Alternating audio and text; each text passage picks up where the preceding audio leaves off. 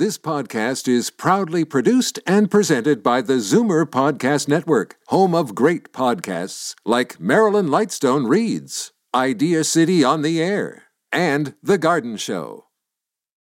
You're listening to the Zoomer Week in Review, brought to you by CARP, fighting to hold politicians accountable for better health care. Find out more at carp.ca. Good afternoon. Welcome to the Zoomer Week in Review, all things Zoomer worldwide. I'm Christine Ross for Libby Znaimer. Questions of ethics hound the Trudeau Liberals after former Governor General David Johnston ruled against a public inquiry into foreign interference in Canada. And age has never held back legally blind athlete Bill Wall. The 95-year-old will hop on his tandem bike once again to take part in the Ride to Conquer Cancer. But first, here are your Zoomer headlines from around the world. A 95-year-old woman who was tasered by police at an Australian care home has died, sparking public outcry. Great-grandmother Claire Noland, who suffers from dementia, was critically injured after police responded to reports she was wandering around the home with a steak knife this week. The 33-year-old officer who tasered her has been charged with assault and remains suspended with pay during the investigation. The incident has prompted calls for an inquiry and the release of police body cam of the confrontation. Toronto Holocaust survivors gathered this week to take part in the rewriting of a Torah scroll, which was discovered 75 years after being hidden during the Holocaust. The gathering was held at the Apotek Center, a Jewish home for the aged at Baycrest, one of the largest communities for Holocaust survivors in Canada. The Torah scroll was rediscovered in bad shape after remaining hidden for so long, but it's being restored letter by Holocaust survivors. The Torah refers to the 5 books of the Hebrew Bible and is also referred to as the written Torah and considered the most significant book for Jewish people. New research has linked carbon emissions from the world's major fossil fuel producers to an increase in extreme wildfires across Canada and the U.S. It finds 37% of the total burned forest area in Western Canada and the U.S. between 1986 and 2021, larger than the size of Ireland, can be traced back to 88 major fossil fuel producers and cement manufacturers. The Canadian Association of Petroleum Producers says while its view is different from this study, there is agreement there needs to be more work to bring down greenhouse emissions. Well, it really ties the ribbon on it. Makes me feel like now it's complete. 101-year-old veteran Fred Taylor finally got to walk across the stage at Cornell College's graduation last week. The Iowa native missed his ceremony while serving in World War II, but the college gave him another chance to take part 80 years later. And it's all thanks to Fred's 74-year-old daughter Linda, who asked the school's administration if her dad could take part in the graduation procession. And after the administration agreed, she reserved plane tickets and hotel rooms to prepare for her dad's big day. With 2 degrees in music education, Taylor became a music teacher before retiring. The book industry is having a love affair with romance novels. The top-selling book in Canada last year was Colleen Hoover's It Ends With Us. Several of her books drove a 55% increase in sales of romance novels compared to the year before. And the same trend is happening in the U.S., all thanks to Hoover and others. The author has sold more than 24 million copies of her English-language books in all formats across the world as sales of romance books skyrocket. And the Harlequin brand is still going strong too, publishing more than 800 titles a year, 40% sold digitally. I'll be back. At 75, Arnold Schwarzenegger has no plans to retire because he doesn't see the point. The actor, politician, and former bodybuilder says he's having the greatest time acting and has no desire to retire from his other ventures too, like giving speeches against hate, promoting environmental protection, or running his business. As he puts it, retirement is not part of my program at all. I'm Christine Ross, and those are your Zoomer headlines from around the world. A public inquiry examining the leaked materials could not be undertaken in public, given the sensitivity of the intelligence. This week, Special Rapporteur David Johnston tabled his long-awaited first report by announcing that he is not calling for a full public inquiry into Chinese interference in Canada because of the sensitive and classified information involved. While not surprised with the decision, critics say it is misguided amid accusations of a conflict of interest. So what will be the political fallout? We reached Ian Steadman, Professor of Canadian Public Law and Governance in the School of Public Policy and Administration at York University, who argues, in this case, perception is reality. This appointment of Mr. Johnston to this file was a time when they also had some controversy about the interim ethics commissioner. And so it seems that the government should want to do a little better job of controlling the optics, or at least the potential for bad optics in their appointments. But I mean, David Johnston, when he did announce earlier this week that there would be no public inquiry, he was kind of backtracking and kind of distancing himself from the Prime Minister, saying, we're not that great of friends and so forth. So, I mean, clearly the government knew that these questions would follow. Yes, and so I think that's a really good point. I'm at a point in my career where I like to give people the benefit of a doubt, but I also like to assume that they're smart and not that they're not intelligent. So I think what you picked up on is very intentional, I would say. They're not blindsided by any of this. They've been prepared for this, and that was the approach they took, or they decided to take, which was, I'm going to pretend as though our relationship, isn't as close as people will want to allege it is. I think that's very intentional. Right. So almost pre-planned going into this. Yeah, I would think so. Yeah, absolutely. So do you think Pierre Poilievre's reaction is appropriate? His oft-used refrain of the ski buddy, the family friend, and this is a fake job, and this is a conflict of interest. Is this the way he should be hammering away at this? I mean, that's what oppositions do, right? They make things uncomfortable so that the party in power has to do a good job of justifying and explaining their decision-making. I think depending on who you ask in the street, you'll get a different opinion about Pierre Poilievre's approach to the rhetoric he uses. But I think overall, the idea that he is pushing back against government decision-making, making government squirm a little bit and have to justify their actions, that's what we want from an opposition. It really is. It's just a matter of, people have different approaches to doing that. So what do you think the political fallout will be from this? I know there are growing calls now for Johnston to remove himself from this whole situation because of claims of conflict and so forth. But what do you think the political fallout will be? Yeah, and I don't want to be cynical here because we've just seen the Liberal government make a few too many missteps, and the fallout has been almost negligible for the most part. Mm-hmm. So I'm a little hesitant to say, they're really going to have to wear this one, because I think what we've seen is that there's always another story around the corner, and people kind of move on. What I do hope, though, is that this finds its way into the narrative next time we have an election or an election cycle. And people do remember that this is one of the things they should be taking into consideration, that the government doesn't seem to be doing a very good job managing optics with respect to conflicts of interest. And that's something that the voters should care about, particularly if we want a strong democracy and we want the public to trust our democratic institutions. Perception is reality sometimes, and that's an important part of picking who governs us. Well, I get what you're saying. It's like the perceived optics of a conflict of interest and an actual conflict of interest, sometimes that line gets blurred. Oh, absolutely. And this is an important, I want to say it's a rather new or modern understanding of conflicts of interest.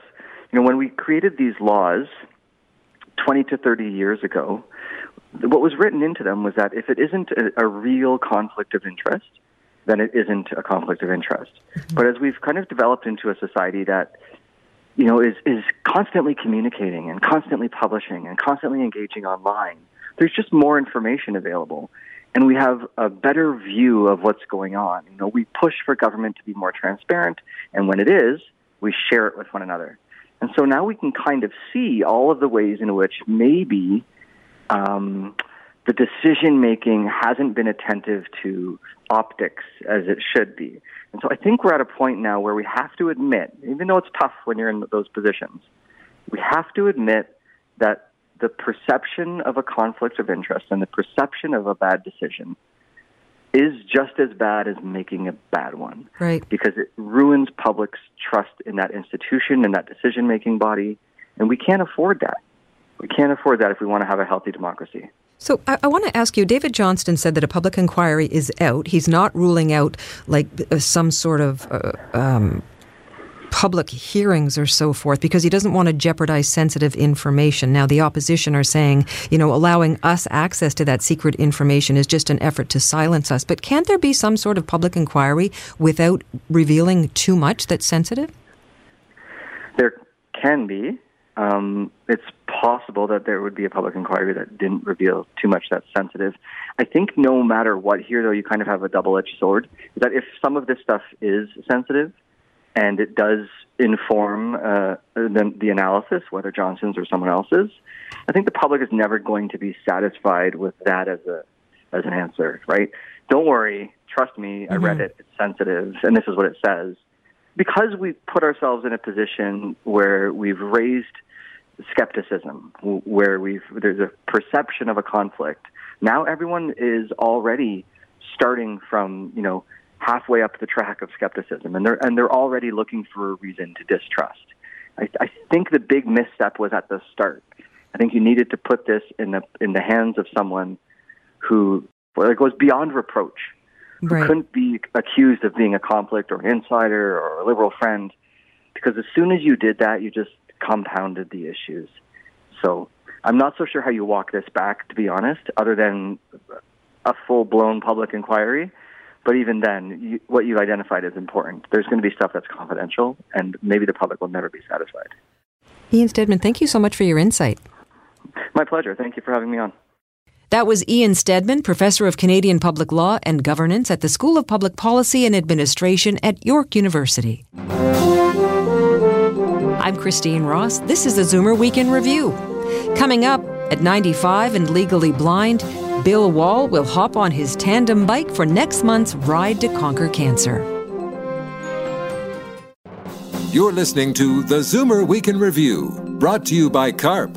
Fighting against ageism in the workplace and the marketplace. Find out more at carp.ca.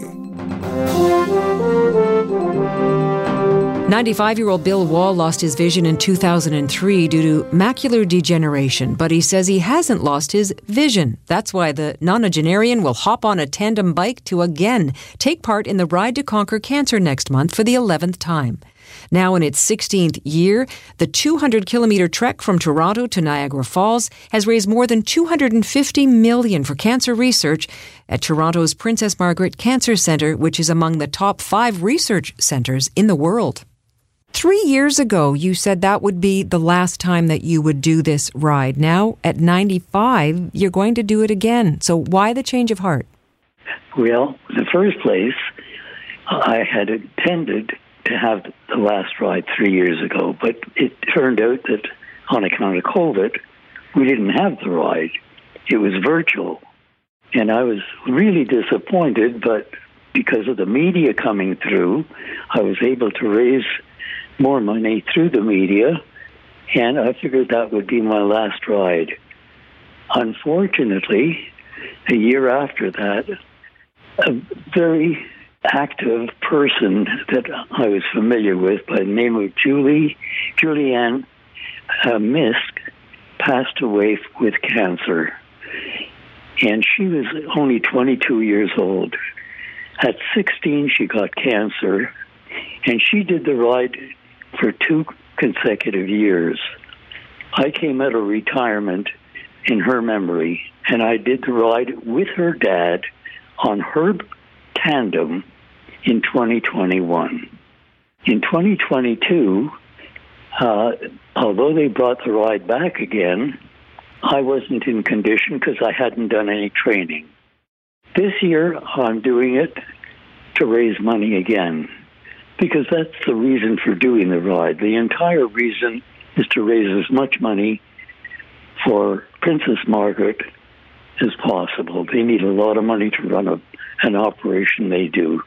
You know, they're one of the 5 top hospitals or researched in the entire world. We have to be very proud that it's located in Toronto, our city.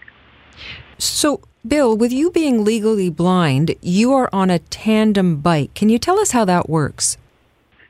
Well, I sit there and I just pedal. And the guy in front has to do all the steering.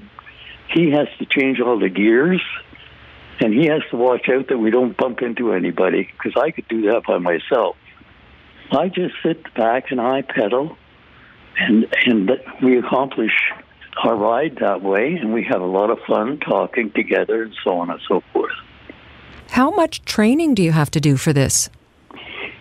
I should do about 500 to 600 hours minimum on the bike outdoors.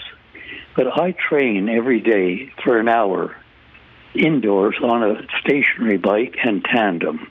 And I do that 5 days a week. Do you know how much you've raised so far by taking part in this ride? Yeah, I personally raised about $76,000 in 11 completed rides. Congratulations, that's pretty impressive. Now, the Power of Bill, which is the team that I formed, has raised a great deal more than that. Probably over $700,000. You talked earlier about the young woman, but what else motivates you to do this?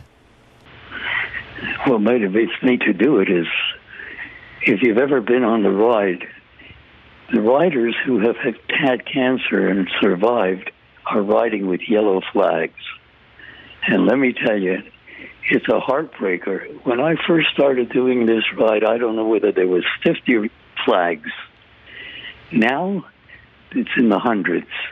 And that's because they're conquering cancer. They're healing people. People who are going through chemo and other treatments like radiation and so on. These are the people who give me the inspiration to get on a bike and just raise money for them. I like what you've said in the past, that you lost your eyesight, but you haven't lost your vision. That's right. I said I've lost my eyesight, but I'll never lose my vision. Bill, it sounds like you've met a lot of really good friends through this initiative. Yes, we have. Some wonderful people on the ride and some very wonderful people who are sponsors. Through the media, they have come through for us, and they've really helped me along to raise a lot of money. And can you tell us a little bit about the ride?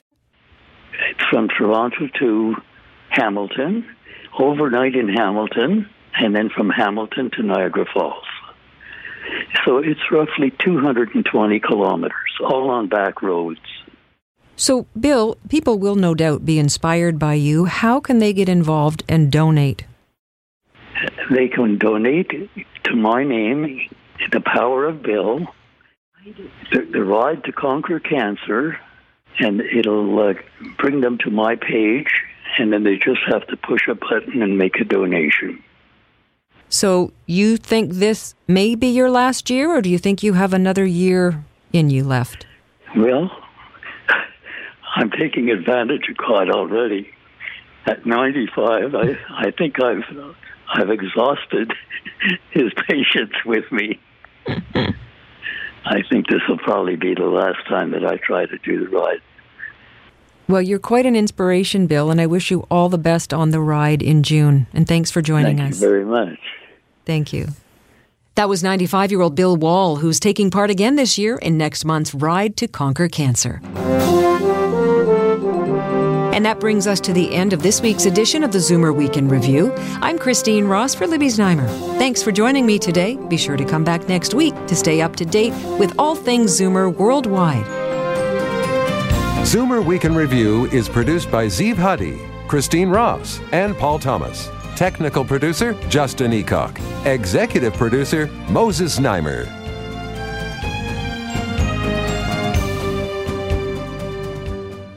This podcast is proudly produced and presented by the Zoomer Podcast Network, home of great podcasts like Marilyn Lightstone Reads, Idea City on the Air, and The Garden Show.